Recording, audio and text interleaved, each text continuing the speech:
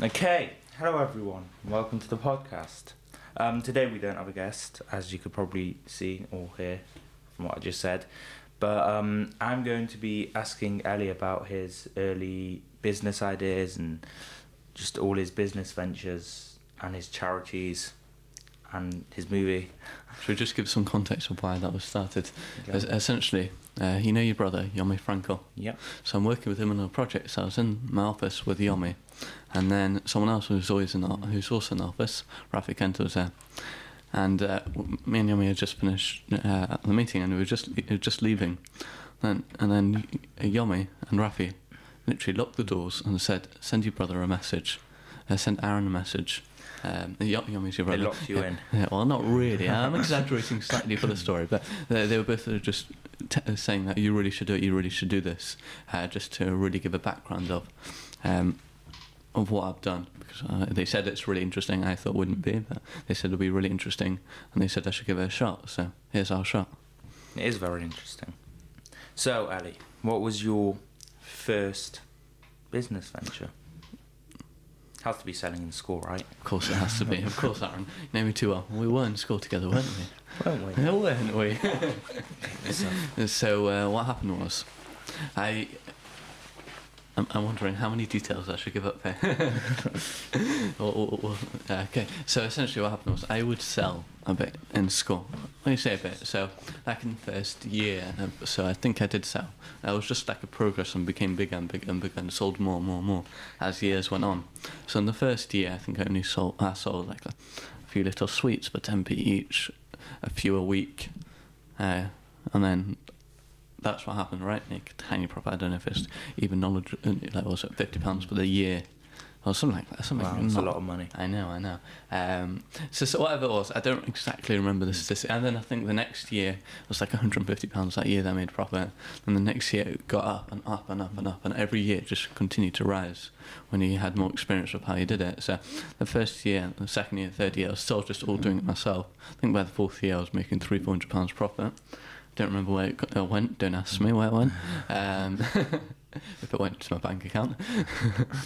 and then it was the last. How many years are there of school? There's 5 years, I think. No, it's 5. I remember the last year when you just had like 10 boys, just paying them to sell for you. Oh yes, essentially yes, exactly. So the past 2 years, and it started to really go up, and because once you have a lot of experience, usually you have more confidence. In a good way. Some people are competent without experience, but if you're competent with experience, it's the best competence you could have because you actually know what you're talking about.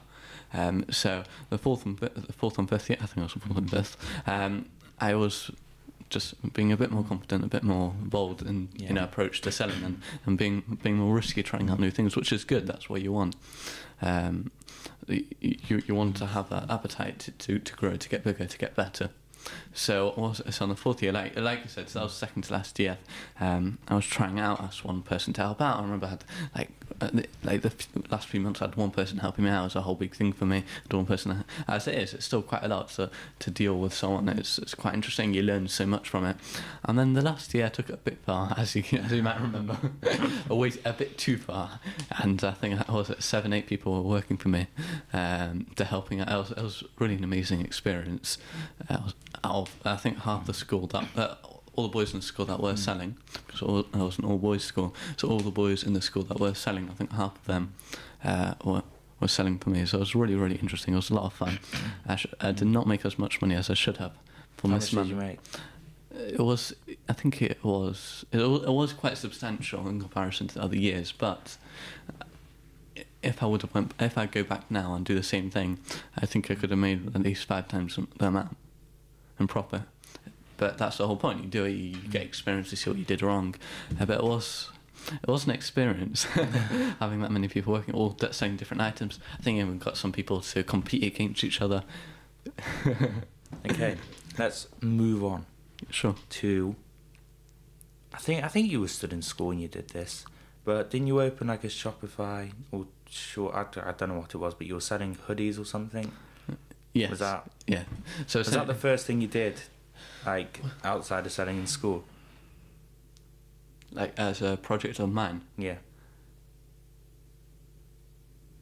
I think so. I'm fairly certain.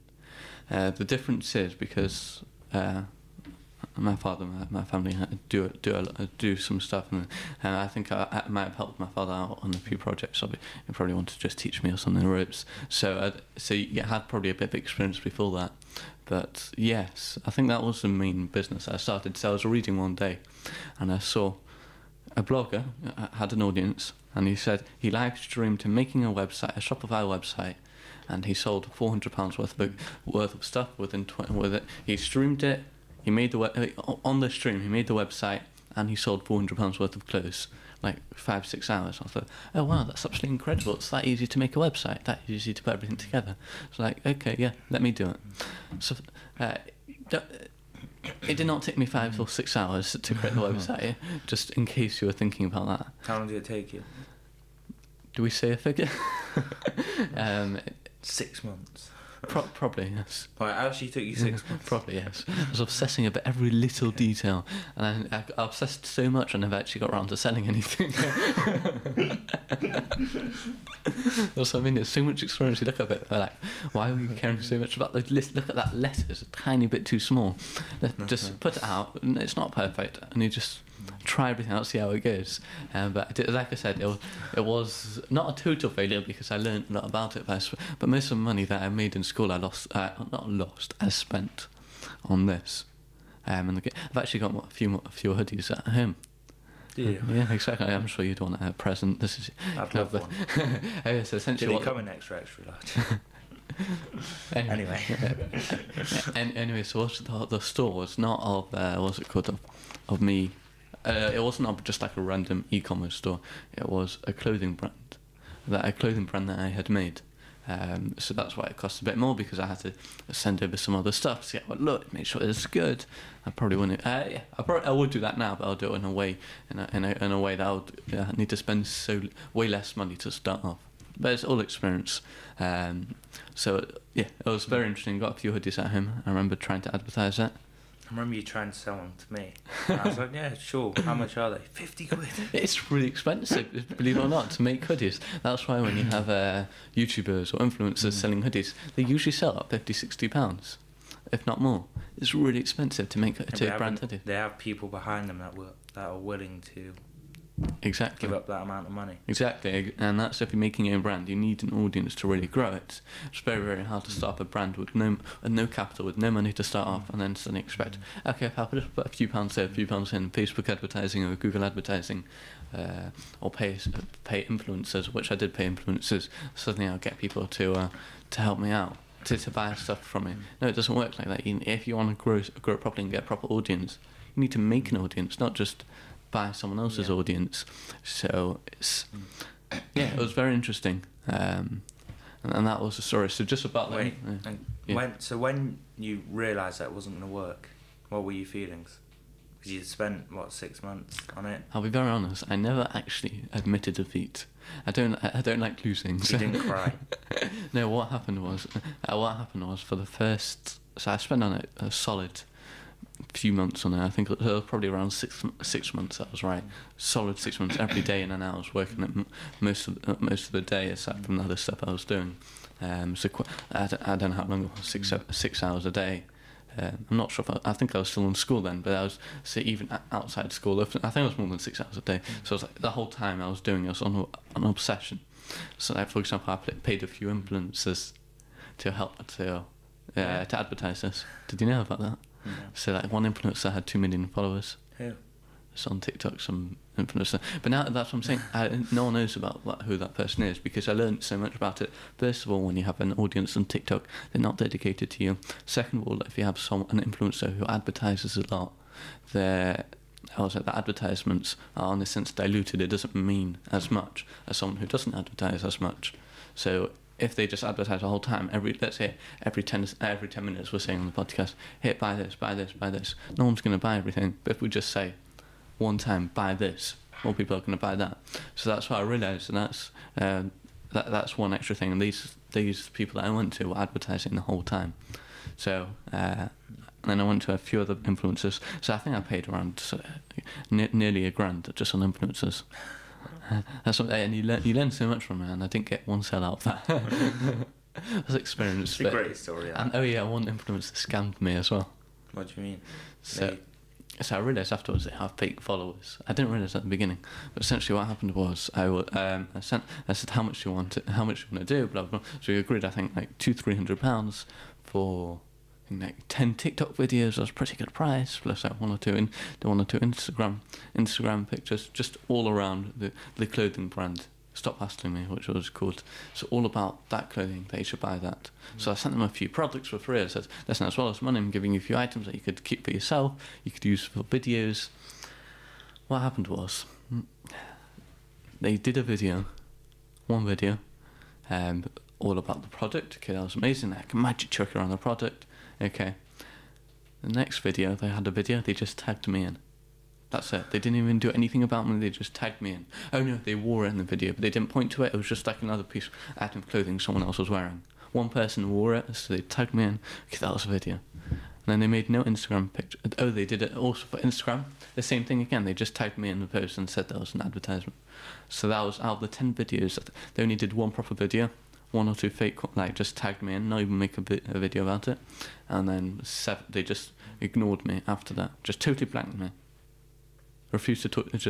So I'd call them up. They just refused to talk. Refused to answer the phone call. You'd already paid them. Yes, and that's the thing. You learn about it. Okay, you pay 50% up front, 50% after, or maybe 20%, 80%. It's just so interesting to see it and get the experience. But in a sense, I'm glad that happened at that time. So now when I spend money elsewhere, you really have the experience knowing how to do it properly. So from there. What did you? Oh yeah, you're right. Okay. We were talking about that. So what happened after that? Or how did that project stop? What were the feelings? So what happened was I was like you mentioned, I was working it very very hard for 6 months, day in day out, and then when it came to at that point, then I realised, okay, I'm working really hard. I love doing this, but I should probably do 1 or 2 other things. So I started doing other projects, whatever it was. Not all of them succeeded. We can talk about that. Quite a few of them failed. Talk about the ones that just talk that about briefly. The failures. Yeah, how many were there? So I'll get around to that in a second. But what happened was, I started doing these projects, and therefore this became less of importance. So instead of spending 8 hours a day, I'd only spend 2 hours a day. From 2 hours a day, 1 hour a day, blah blah. So that ended up, it just sort of died out. And then I remember, like 3 months later, what happened to my clothing brand? And then for the next week, worked heavily on it, and then just completely forgot about it. But it was worth a try, and I could probably pull up the website sometime as well. Oh yeah, so about the failures. There was a lot of failures, quite a lot indeed. How many? So do you count on your fingers? I cannot count on my fingers. There are way too many. Way too many. I mean, even to this day, I still have failures. They're just not so public. I just really show successes on LinkedIn, on Instagram, YouTube. But it's just about every time you have a failure, just learn from it and just make the best next time. Not a failure. Like you don't want to stop having failures. You just want to have different types of failures where you learn from it. You don't make the same mistake twice. Just where you keep learning from experience, and you spend the least amount of money on those failures, in a sense, and then you only spend money on the successes. So what about the failures? So, like you said, I cannot count them on my fingers. There was quite a lot. There was probably over 20 failures. What? Projects that you tried starting? Yes, probably more than that, thinking about it, yeah. Wow. Even now, I think like a month ago, I started something that didn't work out. It happens a lot of the time. It's good. It really is good. As long as you learn from it. Because I'm very competitive. Because we were playing air hockey last night, weren't we? No. So we were playing air hockey, and because I'm very competitive, should we talk about the siren? In fairness, I was very fatigued. And it's very grueling on the arms. See, I see there's some competition there as well. Always excuses. No. It's because we always play games that you're good at. Exactly. Well, you're always too scared to play games that I'm good at. It's not scared. It's just I don't see any point in playing a game that I'm not good at. For competition and for fun. If I'm not good at it, so I know I'm going to lose. Yeah, but it's still fun. It's not about the fun. It's about who wins. No joking. Sometimes it's about fun. Sometimes. Anyway, away from the air hockey game, I failed and I'm going to learn from it. Okay, let's talk about how that projected onto your next project. That wasn't the greatest word choice. So I failed. So that clothing brand was sort of the project that I worked the hardest on for the longest. I think even up till now, or forever, I thought really the only project I've worked that hard on it for that long, and it just completely failed. And I didn't realise it just was nothing. There was no substance to it. Actually, there was another project that I worked really hard on as well. Which was? No one has ever known about this. I've only told two or three people about this one. Go on. Is this new for me as well? It might be. Go on. A matchmaking website. Oh, you told me about it. Yes. What were you planning on doing with that? It wasn't a matchmaking website, it was a matchmaking database. Because looking at it now, I was just trying to create a website. Just basically what it was. I looked at the matchmaking system right now. Mm-hmm. And it's still really high ambitions. I love that I had so high ambitions for it. I had ambitions to change the matchmaking industry. But I completely failed, and I didn't think about a lot of things before I started. I just needed someone. The project ended when someone told me, sat me down. I said, "Would you like to join the project?" And he said, "Let's look at the numbers for a second. How you're trying to raise money, how you're trying to do this. You're going to be running short 30 grand a year forever. You're basically not making a business. You're making a charity." So I thought, yeah, okay. I can't really raise 30 grand at that point, at that age. So I stopped raising. I stopped the project then. I mean, if I look at it now, I'm sure there are other ways where we can make money, where we could have made money on it. But anyway, whatever. It's what's gone is gone. It could come back one day. Who knows? But essentially, what this matchmaking did, it was more of a software. So I saw like what happens now is when you want to do matchmaking, which a lot of religious people I believe want to do, they go to a matchmaker and they say, "Look, I want to get married. This is me. This is almost like a CV. Some people do make CVs in a sense. Can you look out for me?" Right, that's one matchmaker. You might also want to go to a different matchmaker and say, "Look, this is my stuff. This is my CV." So one by one, you or their parents would go to meet with with a matchmaker and spend hours on it. Really, and then you follow up with a matchmaker, and it's all very complicated and all. And it could be. I thought about it. How about it? Just make a software. If you just upload your CV, answer a few questions to a program, then so pretty much Tinder. Jewish. No. I get where you're coming from, but no. What happens is if you upload your CV, and but it's not public. It's not public at all. It gets sent to all the matchmakers that have signed up to that program, all of them. So they're going one by one and spending 40, 50 minutes with each one. It gets sent to 20 at once, 30 at once. And all you have to do is fill out a form, which takes 5 minutes. So 5 minutes over spending, if you would have met the same amount of matchmakers, it would have taken you 50 hours. So 5 minutes instead of 50 hours seems like a very good help to people. So there was a lot of things I didn't realise about that. I mean, first of all, I think it's an absolute fantastic idea. If it would have been produced, if it would have been done well and with a lot of changes, like in its core, it's a good idea. You're saving people so much time, but there could have been some extra changes to make it better, to make it easier for people. One main thing was that although the matchmaker, I met with some matchmakers and said, "Listen, I've started this project." I'm partnering with someone. I'm helping out someone with a project. I don't want to say I was doing it for some reason. And I said, "This is what I'm doing. Can I have some feedback on it?" So I went through, got some feedback. I think I met with a few matchmakers. So even the questions that people had to fill out. Okay, I spent a lot of time on those questions, making sure it's the right questions. That when people filled it out, the matchmakers saw, okay, we've got the right information from the people. But once again, I missed out the most important part. Do people want to go on it? Would matchmakers want to apply on it? The answer was no, because there was no human contact in such an industry where you want to know who's changing your life. You want to spend time with a matchmaker. You want to know, okay, or you might only want to go to one or two matchmakers. You want to go to them and say, "This is me. This is really who I want." You want to have that personal touch in such an industry. Because, like I said, I mean, if a movie, for example, you don't need a personal touch, you're just watching a movie. But for something that can that will completely change your life, it's in a completely different arena. Still, I do think, like I said, I still think that software idea was a brilliant idea, and it could still happen if it added more areas of human aspects and neighbouring instead of some more of a, just sort of. What do you call it? Instead of just like a company, it's local, it's people care about it, where there's more connections in there. But there are a few other changes I could have done, but at the core, this is why when I look at business now, I look at it, at the core, what is it? That wasn't at the core. No, I thought it was a website. It's not a website at all. It's not an application, an app on your phone. What it was is a software company and a data company, where you're holding the software, you're having a software where people input their data, you keep it, and you send it out to the relevant matchmakers. More or less it, obviously, if you had to touch. But it's a software company, and I didn't realise that at the core. And I completely forgot about the software and was just focusing on the website.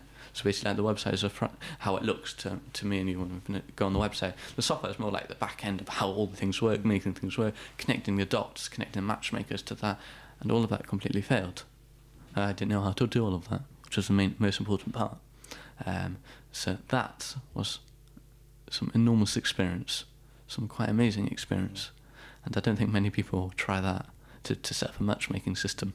No, my biggest question from all of that is, why would you try something that you have no... Well, I'm not going to say no interest in, because you obviously had interest, but it's no relevance to you. Like, you're not looking to... Are you? I don't know, maybe you are. But... No, yeah, so it's a good question, because it didn't have any relevance to me. I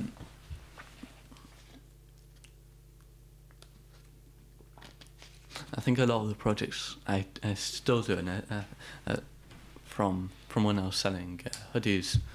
When I say selling hoodies, I sold one hoodie. I was to my mother.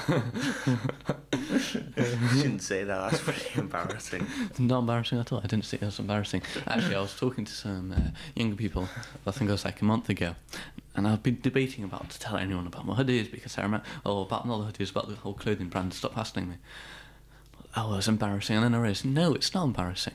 Because I've got the confidence of where I am to see, I look at it and look at it, it's not a failure, success. At that point, I looked at it, I was like, no, I don't want to tell anyone, that's embarrassing. Let me throw away the hoodies in the cupboard when no one can see it. But now I look at it, I was like, no, it wasn't a failure, it was almost a success. I learnt so much from it. So when I was talking to the younger people, I was telling them, oh, look, by the way, I started, I know it might look, I produced a movie that looks really cool, but I failed massively, big time. And it was, this is what I did. And I was like, oh, wow, that's really cool. One boy was trying to make fun of it. And I was like, that's what I'm saying. You're gonna have those people, but it was all good. Okay. As you said, movie. We'll move on to that in a sec. But first, I want to ask you, what got you into business? Basically, Gary Vaynerchuk. Do you want to talk about him? Didn't he inspire you? Yeah, sure. Let's do that. But let's first. I just realised I didn't actually answer the question beforehand about what was the relevancy. Why did I decide to take on that project? So a lot of the projects I've taken, whether it's that Shidduch program, which, believe it or not, I started off as a joke. I told my sister, listen, we need to find you someone to get married to. I shouldn't say this publicly, but I said to my sister, listen, I need to find you someone to get married to. She was only young, wasn't she? Yes, but I mean, she still is. Yeah, I did that as a joke. So what I did was I created a website. It was called... it was literally under her name.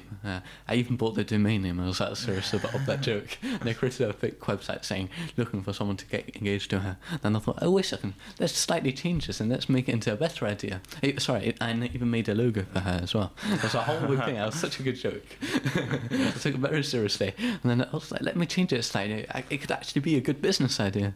And then, that was really cool. And so the relevancy. I keep moving on from this point. So relevancy. So relevancy is. So a lot of projects I've taken, and I still take, when someone comes to me asking me the project, like I had, I think it was this week, someone came to me and said, can you help me out with two projects? I think it would be amazing for it. So I said, sure, I'd love to. It sounds really interesting, because they did sound really, really interesting, and I know I could help quite a lot on them. So a lot of the projects most projects I see, I really want to help with. Whether it's for experience, whether it's for to actually help, or it's just general. It seems quite interesting. Well, I can make some money from it. So a lot of projects I do take a deep dive right into it and just say, yeah, whatever project you come up with, more or less, I'm okay with. I've turned down a few, but most of them, it's like, yeah, sure, let me try that. I love that, and most of them turn out great. No, sorry, most of them turn out terrible. Let me correct that. But the ones that do well, do really well. Like the film, which I'm sure we're going to touch on later. Mm-hmm. So that's what I do. I take it. Most stuff I do, it just seems really interesting, no matter what field it is, because I just want to learn something new. Like I'm starting to help out with someone to do at Amazon. Quite random, but it seems really, really interesting. Yeah, and I'd love to learn about that. So anyway, so about moving on to the next question. Seem like the interviewer here. Just interview yourself. That's why I'm here. You said about Gary Vaynerchuk, didn't you? Yeah. So didn't he? Can you talk about not just him, but what inspired you to kind of get into business and all your projects? It's a good one. I actually completely forgot about that. Thanks for reminding me, because. Obviously, we're good friends, so you remember quite a bit, which I don't remember. My memory's failing me. So. When you get to my age. So essentially, ages. So a lot of the time when I was starting business, a lot of people have a lack of motivation why they should start. Why should they do all this? Obviously, I was younger, so you still have motivation. You've got more motivation than normal. But even still, why would you start? I had a sweets business, it wasn't just a sweets business. There was way more business in school. So sweets, drinks, accessories, everything. Even so, that I was like, okay, look, I did a success. I've got positive reinforcement. Let me do something again. But even still. After 6 months, why would I continue? After 4 months, why would I continue knowing? Those 4 months haven't brought me anything. So what I did, I used to listen. Literally, I think it was for a year and a half. A year and a half, just listening to, not listening to audiobooks, not listening to podcasts, listening to something the whole time. It wasn't music, it wasn't audiobooks, it wasn't podcasts, it wasn't just random YouTube videos. Literally, just motivation. Like someone shouting at you, or someone. David Goggins. Yeah, there's like motivational videos on YouTube. Carry on. Exactly. Gotta carry on, dude. The only thing stopping you is yourself. So I used to listen to that the whole time, literally the whole time. And obviously after a bit, I realised, okay, this is not the best measure to be able to have motivation on my own. But I think it was a good start. That was really interesting. I used to listen to that the whole time, literally. I remember one time I went out and then came back and I realised I didn't listen to motivation on the way home. Oh no, I can't be bothered to do it. Next, I can't bother to do it. I started working a bit later, but it's not so motivated. The next day I listened to motivation on the way home. Yeah, I can do it when I come straight home. So it was very weird experiences. It's just when you start off, I guess. But it was, I rarely listen to motivational stuff in that sense. I do listen to every now and again, but not like that, where it's just an addiction almost. To motivate you. Exactly. Okay, let's move on to your film. When was the first mention of the film, and how did you get involved in it? So, just to give some background onto what this film is, a really good friend of mine, Asher Arnold, and I, we started a project. And we created a viral anti-bullying film which got tens of thousands of views online. So tens of thousands of people watched it online. International media wrote about it. Jewish media wrote about it. Whether it was American Jewish media, whether it was Israeli Jewish media, one of the biggest Israeli newspapers in Israel. Well, there was the UK. We had a lot of media ranting about it, and this film is going into schools and impacting hundreds of thousands of people every year. So just to give some background to it. So how did it start? Well, I don't know. I don't know why I was going to answer that. So essentially what happened was Asher was starting to... Asher, he came to me... I had worked previously with Asher in school to sell stuff like one does. So we had a big experience. It was a really cool experience. We worked well together. So then I said to Asher, listen, I know you're starting a big project, which he was starting, not this, a different one. I know you're starting a big project. If you're ever doing any big project, or you're ever doing anything else, just let me know and I'd love to help you out. So he started that project. It did really well, and he said, so he had a really big success that he managed. He took on something really big. I'm not sure if I'm able to disclose what it is, but he took on something really big. And then and he said, okay, I want to start a film as well. So he started a film. He started writing a film with his auntie, a great auntie, who's a script writer. So they wrote it. They had and they came. Asher then came to me and said, "Listen, I've got a script. You said you want to help out. Let's work together." So I think it was that night he called me at 11 o'clock, and then I think we ended up spending 2.5 hours on the phone. That was the first mention of the film. Just 2.5 hours straight. That was quite interesting. That. Don't go too in depth, because we are obviously having him on the podcast next week. Is it next week? Well, whenever we're releasing it. Yeah, we're gonna do a big podcast explaining everything about the film. So it's going to be super exciting. So don't just disclose everything. No. You're right. Good point about that. Let me not disclose. That's a really good reminder. Okay. So essentially, we had a long conversation about it, and then we decided to take it further. And then we spent a lot of time trying to perfect it, trying to perfect the script. Then it took us a long time. Like the script was a massive part of the time. Then we found the crew, and it was getting the project as we continued got bigger and bigger and bigger and bigger. It started just us two. We had big ambitions. Let's be realistic. We didn't actually think it was going to be that big. Yeah, let's have it get that big. But yeah, sure, it's not actually going to get that big. But let's just dream about it. And then suddenly it became, and then the results became bigger than we even expected. Which was absolutely amazing. It's amazing. But what happened? So it became bigger and bigger as we slowly got on. Let's do this. Wait a second, why don't we do that? Let's get someone else helping out here. Let's do this. Let's do that. Slowly, by the end of it, on the set. So we filmed for 4 days for a 5-minute film. So I think we had around 50 hours worth of footage for a 5-minute film. So we really spent a lot of time on it. Really perfected, or tried to perfect it at least, or as close as it comes. It was an incredible experience, and on the set I think we had at most times at least 20 people. So it was a whole production. We had many staff, people on the crew, amazing people by the way. They really helped out. They didn't do it for much. They're absolutely amazing. I don't think we even paid them anything. So they really wanted to help out. Everyone on the crew there, or even on the actors, just really wanted to help out. There was no payment anywhere. No one took anything. It was just like everyone came together for the good of society and just wanted to say, look, we want to make a difference. We want to make a change. And we did. We made a massive change. So it was an absolutely incredible experience. 6 or 7 people on the crew and 12, 13 actors. It was absolutely incredible. And then when the release came, I spent a lot of time on the release. Asher spent a lot of time on the production, because that's where he's good at. Asher does videography by trade. So he's very good at this stuff. So he spent a lot of time on the videography side of things, and it was really, really good. And then I spent a lot of time on the releasing side. Obviously in the behind the scenes with him, but not on the production, not on the videography, planning this, that, more on the production stuff, the script or other stuff, planning stuff. But when it was released, I spent a lot of time on getting it to the media, on getting it out there and spending meetings, just really trying to push it out there, and it really pushed it out there, I think. That was absolutely, just to summarise it, obviously we'll have a podcast in depth about that, but it was an absolutely incredible experience.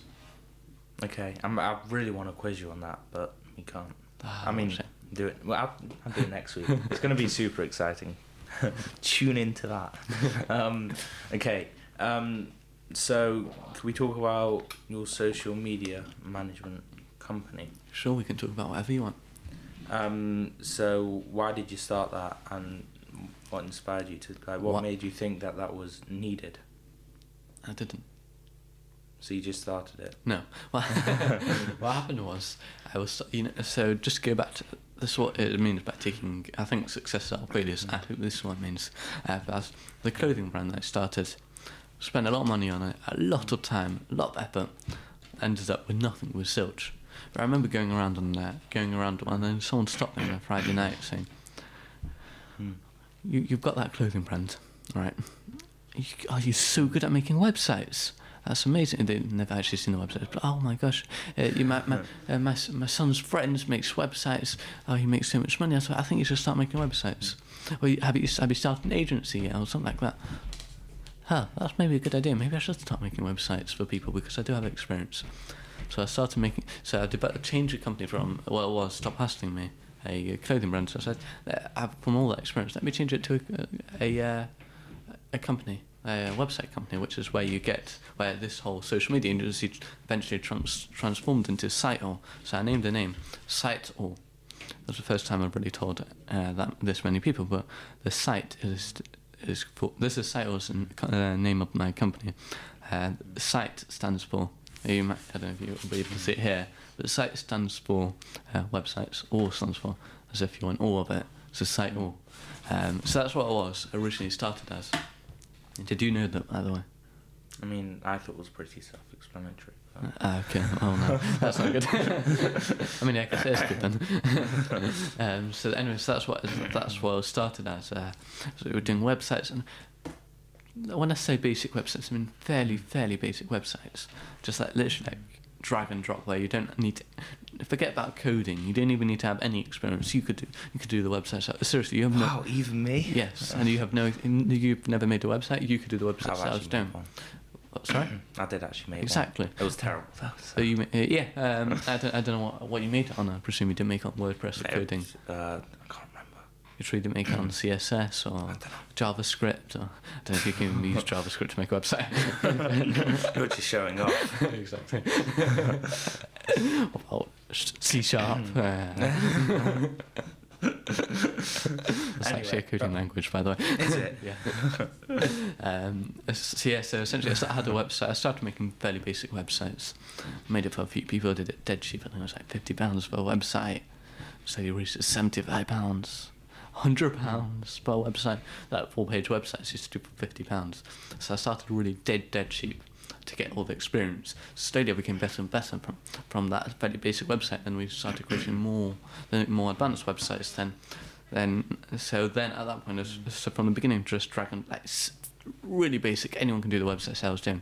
Then it came to a point where there was a bit of coding involved. And then there was like WordPress. There was Designer. We had all different elements of the team. So it became from just me dragging a little thing around.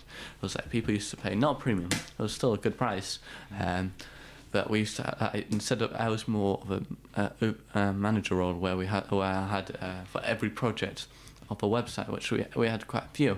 I had a developer to do the website because I did know how to use that software. So if anything came up, we would sit down and work it out. But a developer to do the website and a designer to design it. So we had like a mix and match to make something really, really good, to make websites really good from the start, which is a massive journey from the start where I was just designing it myself and just moving each little thing myself. Terrible. But it's a massive experience, and that growth and that experience as I went along was so much. And then, so that was websites, right? So you created websites and else. Then have you ever seen those marketing agencies which offer every service under the sun? Oh no.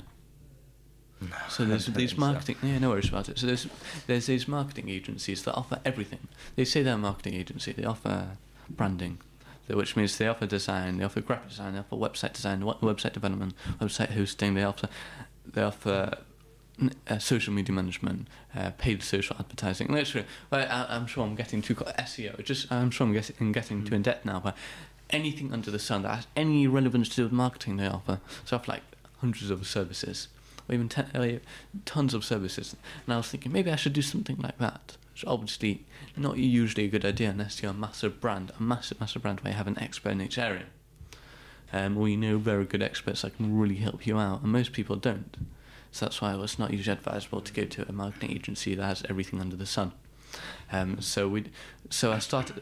Maybe I should head into that direction. So I started offering a few more services, and then I took a step back and maybe I shouldn't do this. So I started from a website. I started doing websites, social media. So anyway, actually doing social media for a company I was only working for a bit of time, even before I took social media into Site-All. To my company, because I was just helping. I was only working for them a bit, so I said, "Let me do social media for you in the time I'm anyway working with you." So I got experience from that. but I did social media, websites, graphic design, quite a few different things, and then from that we slowly whittled it down. And then so it slowly became down, and then it became graphic design, which we worked really hard on. So maybe it's a step away from that. So we took graphic design away. And then it ended up as website and social media, and now it's more or less social media. So just learning what's the best, what working the best. Like website and social media, or even at that point, offering websites and doing social media for people at the same time, for companies at the same time. But I realised the websites. First of all, it's only you need to find new clients like every week if you really want to keep it sustainable, or every 2-3 weeks. But it's not that you need to find you need to do a lot of time, spend a lot of time looking for clients, which is extremely hard. Or you could have social media where you have ongoing and you have a really good relationship with your clients and they stay ongoing, which is one massive benefit to that. As well as that, I thought it will become so good at social media, as well just take that further and just solely focus on social media. So that's really the journey. Of social media. How do you manage your time? Like, I know it's going a bit different, but sure, you do so many different things. How do you manage your time? Well, we haven't touched on most of them even, but how do I manage my time? Quite easily, to be honest. I'm trying. Is that the full answer? Well, I am not sure. It seems like you do a lot of things, and obviously everyone's got the same 24 hours in a day. Probably shouldn't say that. What's her name got cancelled the other week? Molly May. I'll say 3 months ago. Something like that. But it seems like you do a lot of projects. But I mean, everyone has. Well, not everyone. I don't want to say that because I'm not going to get cancelled. But you know what I mean, though. You don't, wait a second. Just what exactly do you mean? No, sure, of course I get what you mean. No, I get what you mean. It's just about how you spend your time, to how you make it most productive and most efficient. So over the time, they'll just kept on working. Every time we learn a tiny bit more. So it wasn't like if the second I started working, I started taking on this many projects. I think now I do 10 completely different projects that I run. Well, at the same time. Yeah. So I'm saying that's what I do right now. The podcast is one. But I'm saying if I did all of that, the second I started up, I did all of that, but I've never managed. Let's be honest here, but it's just over time you keep on learning tiny different things about how to manage your time better, how to do it. Like right now, I use Google Calendar. It's absolutely my favourite. It's amazing. No, I mean, but I manage my time. So like I schedule meetings all the time, schedule tasks in Google Calendar. Yesterday I was meeting people from 10 o'clock to 10. So it was a full 12 hours of meeting. I don't mind. I love it. I mean, there was like a 1 hour break in the middle or something. I don't mind. I absolutely love doing all this. It's just, if I didn't like it, I would stop doing. I've got the privilege right now as I'm younger to stop. That I don't need to do a lot of the stuff, because also a lot of the stuff I do is I don't do for much money, or if any. A lot of the charity work, or this, for example, this is an investment into the future where we know it's going to grow. We really believe in ourselves. We really know this is. Yeah. Someone sponsor us. That as well. I'm saying like this a lot of times. It's investment or it's charity work, and I don't mind. But that's really interesting. So all the stuff I do, I love doing. So that's one way that really helps. The main thing that is you need to look after is that you don't get distracted on one project too long, that you're not able to spend time on another project. That's where it's so good that what I do is, and I think a lot of people should do this, because I told you I do 10 projects, right? I've written down a list. I keep it on the side on one task, on my laptop, right? So I keep it there at all times. I know, listen, I've got 10 projects on one window. And I visit that. So when I'm working on my laptop, every half an hour I visit that back. So I might be working on a project for too long, and then I look at the list. Wait a second, I have to do, and I look at Google Calendar, both simultaneous. That and Google Calendar are amazing. I might be doing work, and then I look at Google Calendar. Look, I have to do other work today. Also, I've got out of these 10 projects, that one needs to be heavily focused on. Let me work on that for a few hours. I never get around to a few hours. It usually lasts for like an hour, if even. I don't have that good focus mode. But that's what I'm saying. Using that, really understanding where you are, what you need to do. And this is from experience. I've realised I need to have Google Calendar, with tasks and meetings that are all scheduled out, what I need to do today, what I've missed out the previous days, and as well as the other thing, that knowing all my projects, what needs to be more heavily focused on and everything, looking at all that every half an hour is the best way for me to work and the best way to be most productive. I mean, I'm sure as I go along I'll learn better tips, and this might not be, I might stop doing this in a month, I might say, no, there's a better way, but it's just about continually learning as you go along about how you spend your time most productively. Okay, I want to continue asking you these questions, Sure. but we don't have that much time, and I want to talk to you about charity. Charity? Oh, we like charity, don't we? Yeah, why would you work in charity? You don't make any money. I'm kidding.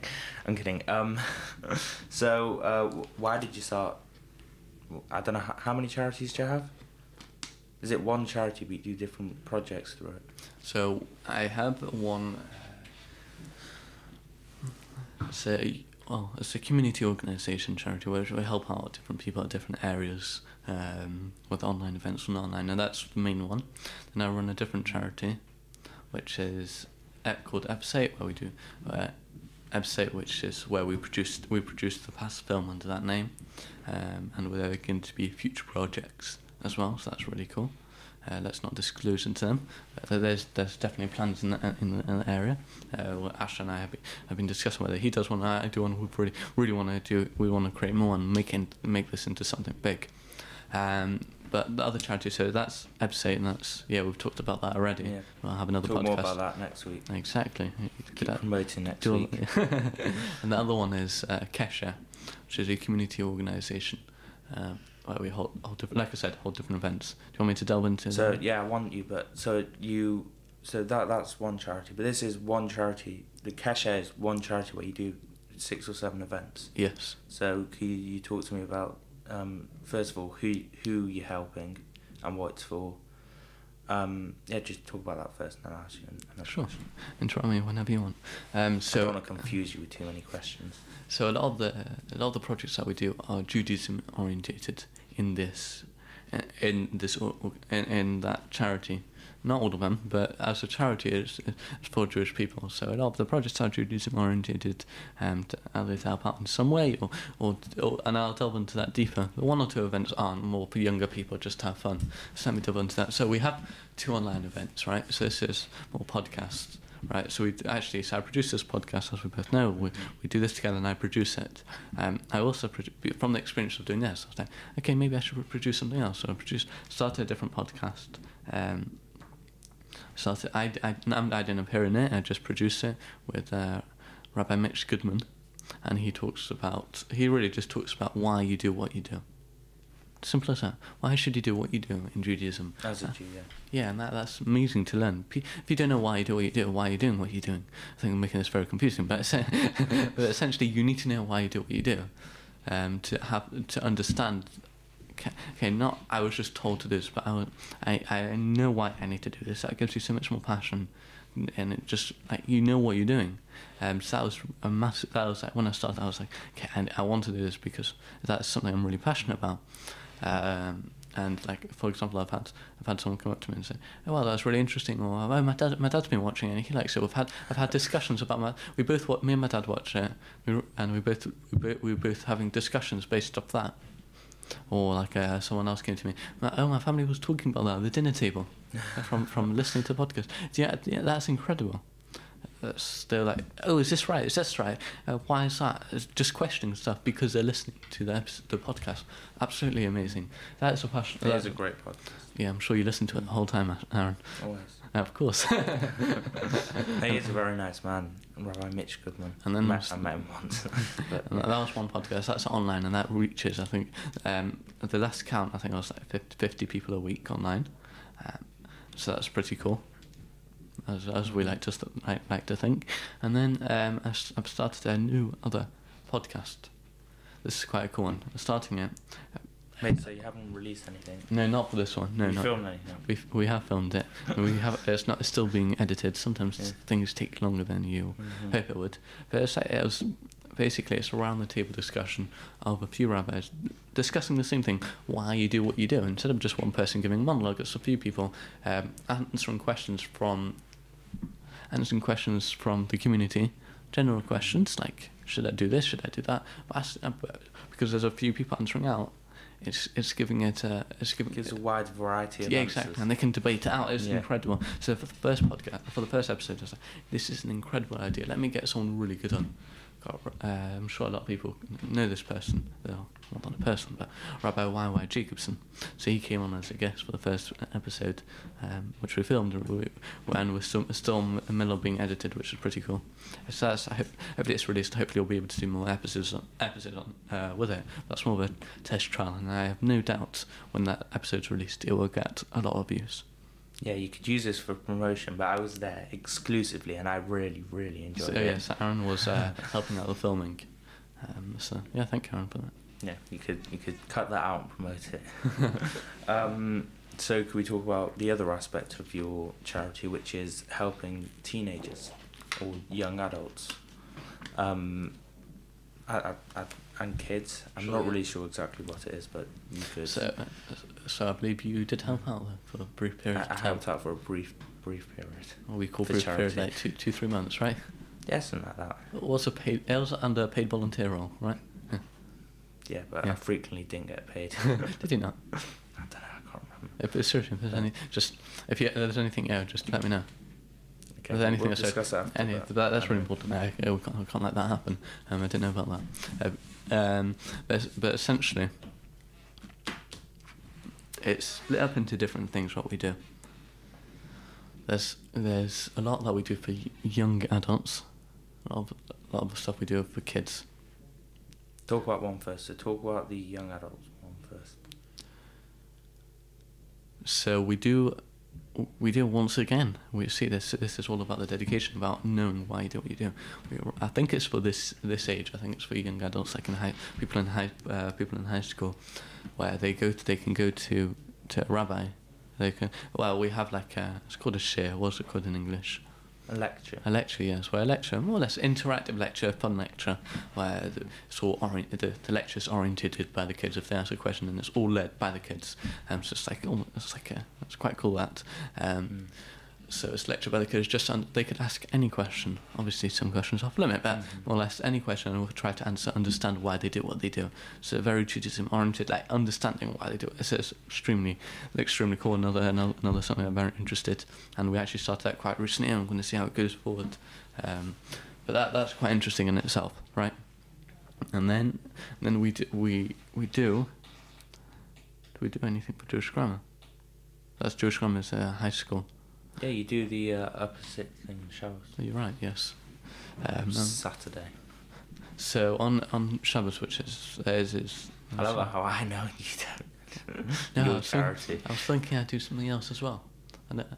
Is it the year 7s and 8s? Don't they go to Broughton Hub? Broughton Hub. Is it? No, They do actually. No, they don't. Don't they? They used to. They go to Maccabi. I don't know. Oh yeah, you're charity. right. You are. You're right. Maccabi. You helped out Maccabi. You should know. So basically, what we do is we put 2 parts of it. I really should know this better. Probably should. So no, because what we're doing is we're actually undergoing a change right now, and we're going to be changing quite a few things. Maybe stopping a few events and continuing them on, putting our resources into someone else. And before it was a youth community organisation. Now we're making it a community organisation, changing up from just events from younger people to serve the whole community, which is why, for example, we've got 2 podcasts. Those podcasts, that's for a community. So we're just completely changing the structure of it to make different events. So that's why I was a bit confused. But so we do it. I'm pretty sure we do football for year. Yes, correct me if I'm wrong. Year 7 and 8. However, so anyways, I think we do football for people in high school. So so with an adult they're watching, like you, we do football, right? With an adult, usually an adult. Oh yeah. I mean, there was someone else there with you, so that's okay. Yeah. It's fine. Kids are safe. No, we did quite DBS checks. We got safeguarding. Yeah. We had insurance. We had everything. So that was very good. I was joking about it. Of course, they're always safe. If I do a project, we need to make sure, obviously, people coming out are very safe. Feel safe. not feel safe. That they are safe, but no, but they also have to feel safe. Yeah, well, the more positives they are safe, but feel safe is also a very high priority. But yeah, of course, you can't. I shouldn't really joke about that. That'll definitely come to bite me back later in my life. So I do run. Quite a few weeks ago, started doing on Shabbos, which is, how do you explain Shabbos? Saturday, like a religious day, where you're not supposed to go on electronics. So so we started for young people. Well, young. I mean, like not that young, 15, 16-year-olds, to have a place to be, because when you're not supposed to keep electronics the whole Shabbos Saturday, it's quite long. Especially, it does get quite long. Yeah, so now I think it's like for 25 hours, and it's quite long. It's just like up to like 11 p.m. or 12, quite late at night. People aren't allowed to go on any of this. So for some people, it gets quite hard, and it gets quite difficult. They might not be doing things like they want in that time. That's not in their religious setting. So a few people ask me, "Can you make something?" I'm in a place right now that isn't in the right religious setting I want to be. Can you make something out? Make a place where, forget about religion, it's got nothing to do with religion, just the people who make it for something, the people who come here are the right people for us. So I said, yeah, sure, let me do that. So I created it a few weeks later, did a lot of looking into it, approached a lot of people for it, looking at, I spent a lot of time on it, and we finally found a place within a few weeks. And yes, what we have now is there's what was that? There is air hockey, but we can't use it because it's electric. But there's table tennis, there's pool, I believe, there's couches. Most importantly, there's food. And yes, of course, there's food and drink. So that's sponsored by this charity. So. Oh, is it? Sort of.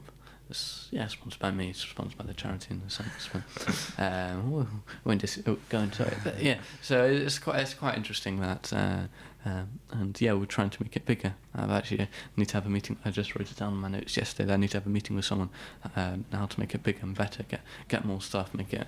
It's incredible. We're always trying to improve. So yeah, that's the story if that makes. Of the charity. Yeah. Sorry. It's a great story. Thanks. Should we move on to the podcast? Sure, let's move on to the podcast. The podcast. Darren and Ellie show. Oh, we've changed the name as well. Yeah, we did it quite a few months ago. Yeah, we'll probably change it again, won't we? I think this is like the third or fourth change. Third change. I don't know, but the third. Yeah, I remember. Do you want to talk about the podcast and how it started, or should I? To you. Okay. I think we've spoken about this before, but a few months back, it's about the podcast is like 6-7 months old now. It's crazy that 6 months old. Oh, maybe 7. You're right. It's crazy. It is quite. But anyway, we'll say about 8 months ago then. About 8 months ago, 7-8 months ago, Ellie and I were. To be fair, I don't think we were great friends before about a year ago. So we were just becoming good friends. We were good friends. And excuse me, I remember calling you up on a holiday, asking you if you want to have a debate with me. That's a good friend there. Or just a lonely friend. Anyway, yeah, and he called me up and he goes, Aaron, do you want to have a debate? I was like, okay. And what do you want to debate on? And he goes, I don't know who it was. I can't even remember what we did. I think you said, should we do a debate on capital punishment? I was like, okay, I don't have any clue on that, but it'll be fun to research it. So we both did our research. So I was very interested in doing at that point of time. I was like, yeah, I would still love to do. If anyone wants to debate, just hit me up, and I'd love to have a debate just for fun. I was like, yeah, I want to have debates with people. It's so much fun. Not only do you spend time researching, you learn so much, and you learn how to be better at debating. So it's basically an argument, but good. You learn how to argue better. Well, you don't. Arguing and debating is completely different, but I do understand where you're coming from. No, but when words just evading my mind. When you're having an argument, it teaches you to express what you're saying better and kind of do the proper, necessary research. Not in an argument, in a debate, yes. Yeah, argument is more shouting. Okay. Not really. Not in my mind, anyway. Okay. Anyway, let's move on from that. So anyway, so it's really interesting. So yeah, we had a debate. Yeah. we'll do it quickly this because it's not very interesting and we've spoken about it it's before. But we had a debate, I won, and then just in case he's wondering, I demolished him, and then he asked for a second debate, which was no, that did not happen. Anyway, is there really a winner in a debate? But there was. If there is a winner. But anyway, so let's just move on from that. I remember last time we spoke about this on the podcast and we just went back and forth. But yeah, and then we had another debate scheduled on drugs and legalising drugs. But I did have a few other debates with a few other people before that. I remember that. Yeah, it's quite cool. So we had that scheduled, and it was a few weeks away, and I think I called Ellie up and I was like, "Have you done any research for the debate?" And he goes, "No." So that was, like 2 days before. Yeah, and you also he goes, "Have you done any research?" I was like, "No." And then I remember just coming up with this idea, just going, "Should we just film a podcast?" And we'd spoken about it before, not really seriously, but the idea of a podcast was cool, and then we were like, yeah, why not? So I can't remember when it was like a day or two later, maybe when we were scheduled to have the debate, and we just went straight into it. I got my phone out, he got his phone out, he recorded on his phone, I filmed on my phone, and that's how it started. I mean, you just need to keep in mind that a lot of people are just doing a podcast might seem something interesting, they might want to do it, but it's completely out of their comfort zone to be filmed, to be recorded. And for us, it wasn't a sense too. But what we did was, by our debate, I said, if you remember me asking, I said, let's film it. Oh yeah, it was filmed. If you don't want to put it out, let's not put it out. Just in case I could use it for social media. Okay, it's just put it out, whatever it was, because I started posting a tiny bit there, here and there, and obviously built it up to now where I post way more. But there I was like, okay, so maybe we could put it out. We filmed it, we didn't put it out, but it teaches you there. I was like, okay, that was an experience where we've been filmed. I've already spoken on camera. Do you know what I mean? It's a very very different experience where you like filmed for an hour long on a camera. You knew there was a camera there. It was for the camera in a sense. Don't get me wrong, I was still nervous and it was still awkward, but it was kind of, it happened so quickly. It broke the stigma in a sense. Yeah, broke that like, first time. Should we do a podcast? When can we do it? Okay, let's do it. It was that quick. We didn't really think about it. I didn't really think about what we were going to talk about. I kind of just got on the podcast and we just spoke. That's one thing actually. I can't remember what we spoke about. That's one thing I actually miss about starting new projects, in a sense. But the lack of innocence you have to go into each new project. You see some people when they go into a new project, they have no idea what's waiting into them. Like when we started this, we had no idea all the hurdles we had to do, whatever it was. It's like calendar or tea, whatever. It's so interesting. But like when you go through several projects and you realise, okay, no, there's more to it. And every time you start new projects, you have these more thoughts. Like you're not so innocently minded. Not like, let me just dive into it because it's so much fun. It's the best thing just to dive into it. But then it's very different. Anyway, I remember what we spoke. It was like we just didn't really know. We spoke about like Jordan Peterson and stuff. But you can never stop talking about Jordan Peterson. The biggest compliment I got was some random person came up to me and was like, "I listened back to the first podcast, and you've improved so much. Like, and I listened back to the last one; it's so much better." And that was like bittersweet. That's the best compliment I could get. I don't think it's bittersweet though. That just means that we've improved. I mean, someone will probably look back at this in a few years' time and go, "Wow, the quality is so much better now." But yeah, so that's how it started, and then it just kind of it's just growing and growing. It's honestly, it blows my mind how it gets views. Like it blows my mind how people actually click on it. It's still really. I work very hard on the thumbnails and the titles. I know, but like, why would someone want to listen? Are you serious? Yeah, it's still it still confuses I've me. never had that thought. But yeah, I don't know. Is there anything else we could talk about the podcast? The thing is, it's probably really interesting, but to us, because it's already happened and we don't think. No, I'll tell you what, I love because I do, just for discussion, I do a lot of the productions. I love doing them because I deal with editors. It's so much fun for me. I want to have experience with this, because I do several productions, so it's really interesting having under wraps, like dealing with editors, and we get over time like. The structure that we've done this has become more and more, how do you call it, more proper in a sense, more tight. It's like we used to have, like, we would edit it, it'd take a few days, we'd upload it literally an hour before. Yeah. It was terrible. Now I've got the whole thing where I've uploaded it 2-3 days, at least 2-3 days beforehand, if not more, if not a few weeks. Filmed the trailer. Yeah, filmed the trailer. We've got everything done. The trailer's professionally filmed, professionally edited. We've got under and I love all this production. We've got everything undone, and I'm preparing for all this. It's so much fun. And then also, what's so much fun is the title and thumbnail. So if no one knows, when you go on YouTube, there's that picture that first comes up with the title and a picture, say, like, as if click on this. Yeah. That first picture is called a thumbnail, which is professionally designed usually. So I usually design those pictures for the podcast. So much fun analysing the data, because who doesn't love analysing data?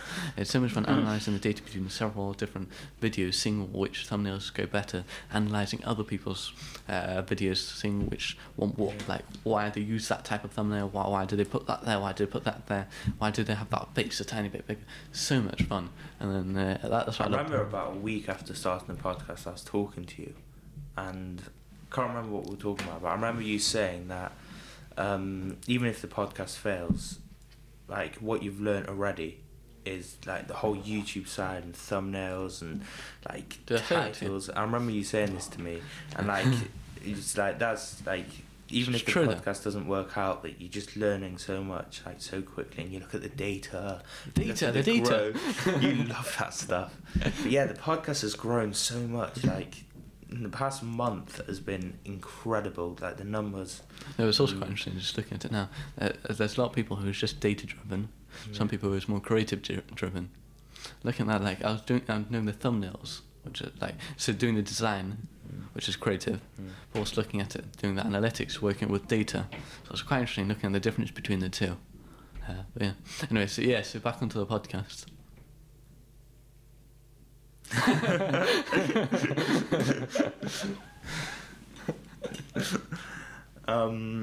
don't know, is there anything else to talk about, really? Is there anything else that you want to, you know? I mean, there's a lot. I mean, like I said, I keep saying there's a lot that goes on behind the scenes with the production, which I do, and I love doing. You do other stuff. Instagram, which is going to starting, we're going to start doing. You're going to start doing it. Follow. Yes, I do the production. I love doing it, so because it's really, really interesting. But there's more. It's finding the guest, but each week, it's very hard. But you get a room touch of really big people, but it's so much fun. And you not get in touch with big people. Sorry, I don't mean like that. But you get in touch with people that you'd never have the chance to meet before. So much fun. I just like that. So many different sectors apart from politics, because that's boring. But I have but in all seriousness, I have entered a world of politics that I could only have dreamed about, because I wanted to go into politics from an early age, whether it's properly like into politics, or more like as an MP, as a like actually running it, or more like a YouTuber who criticises them all, because there's a lot to criticise. But I did go in. What was that? We brought on people that are politicians, or used to be politicians, like Ivan Lewis, like Mark Levy, who helps out in Parliament, or Christian. You've got a lot of like connections, networking with them, and you've got a lot of things from it. You went to exactly. number 10. Yeah, so exactly. I would have never got this without the podcast. The people I met there, Christian Waitford is a massive name. Ivan Lewis is a massive name, and I'm really good. I like to think we're good friends with Ivan. Ivan, if you're listening to this, let me know. Mark Levy, well, he's an amazing guy as well. He just liked my LinkedIn post the other day. Actually, he's following me as well. All these people, you've got such amazing connections. And then, like, for example, Mark Levy is really nice. I was a bit cheeky. A few weeks after he came on the podcast, I sent a text saying, "No, you go to Parliament the whole time. Is there any chance you give me a tour? Could I be cheeky enough to give me a tour? Would you be able to give me a tour?" And he said yes. That's so nice of him. He's an absolutely incredible guy. And then he gave me, like your dream. It was, yes, literally. I went to Parliament. He gave me a tour of like 1.5 hours. Spent that much time. It was incredible. Showing me around. That was an experience. Really an experience. I wouldn't go into the names of who we met, because obviously that's boring. But Boris and the biggest people I think we met was Angela Rayner, she's a deputy leader of the Labour Party, which is a high position. Yeah. But anyway, so interesting. And then from that, I went to to get on Christian Wakeford, right? I was like sort of in a sense following them around, not following them around, so not Physically threatening his family. No. What I was doing is like, for example, when I went to Parliament, we popped into his office with Mark to just check if he's there. He wasn't there. I sent him a few emails. And then I saw he was giving a speech. So I went to listen to the speech. Not a speech. It was like a community thing where people Q&A. So I went to it, and then afterwards I called him for a second. Got his number, and we connected, and we said, yeah, he'll do the podcast. That's where I caught him. But in that time where I went to watch go to that Q&A, I've noticed that. Told me, oh, you should, because he came on the podcast already. He said, oh, you should go talk to that guy. He's good in the Conservative Party. As you might be interested in that, I think I'd recommend you talk to him. I talked to him. I met with that guy, and then he said, oh, let's have a proper meeting next week or in a few weeks. We had a proper meeting. I came to his house where it was really cool, a really nice house, all antique, so it's really cool. And then he was like, I think you should run as councillor. I said no to that position at that time, but it's just really, really interesting. Do you know what I mean? That's incredible. I would have never got the other filming on a phone and a recording on a phone to that. Yeah, and now I'm taking politics even more seriously, and I'm running a campaign. I'm not sure. Should I talk about this? Kind of, if you want. I mean, are you 100% sure that you're gonna do it? Yes. Okay. 100% sure. No, not 100% sure. Fine, so don't talk about 99% sure. I'll talk about it anyway. Okay. So I won't go too into depth with it, but essentially I offered the local Conservative Party to run a social media campaign for them, because we do social media in Sale, so let me run social media for you, because you reach younger people with it, you reach so many more people with it. It's not relevant to you're not relevant to anyone. Let's be honest, you're not relevant to anyone anymore. If you go on social media, you become more relevant, you'll get to know more people, you get to see, you get in front of so many more people. You're saying people off social media aren't relevant? No, I'm saying if you go... No, because most people use one kind of social media, whether it's Instagram, LinkedIn, Facebook, one of them, and if you hit them on that, then at least you're adding some relevancy instead of never being in their lives. For the people that are not on social media, okay, there's different ways you can hit them, but most people are on social media. The mass majority of people, at least people have phones, and that's who we're talking about. The people have most people, we're talking about the adults, and most adults really have phones. So what's it called? So I offered them a free social media campaign. I said, listen, it costs you tens of thousands of pounds. And it could reach tens of thousands of local people, which is really good. Mm-hmm. And I'll offer it to you for free. Nada, nothing. And I'll just offer it you for free. So you could also, so I could really help. Capitalise it. It'll help my company. It'll help you. It'll help. I just want to help. Whatever it was. So much involved in it. And they said no, and then asked me to deliver a few leaflets to a few people. It just seemed outrageous to me, and I've spoken to whether it's politicians, whether it's not, everyone is just amazed. Why would they say no to that? I mean, they would have asked. I told them about the experience I've had. If they wanted to send a full portfolio, which we do, which I could have sent from the company, and I was willing to spend my own money on it, not only letting them off, pay nothing. I'll spend my own money on it. And time. Yeah, and time, which is incredible. And I was like, they said no. If you think about how much your time is worth. Exactly. No, exactly. So I was like, why would they say no? So it's a bit insulting, but not only that, it's did they say no? How dare they say no? So I said, because also I have a love for politics, and I really want, because I also really want to help politics. I thought, okay, let's do something. Let's do something like this. So we're starting a campaign, whatever it was, and I don't know when it's going to be released, but that's basically bullying the local Conservative Party. No, we're helping them. We're helping them long term. Yeah. I mean, is there anything else you want to add, or should we end it there? Should we end it here? Just on the point, I'm not sure when that campaign is going to be released. So okay, or if it is going to be. Yeah, it will be. Okay. Anyway. Well, yeah. Thanks for listening. Thanks for interviewing me. That was great. No problem. Anytime.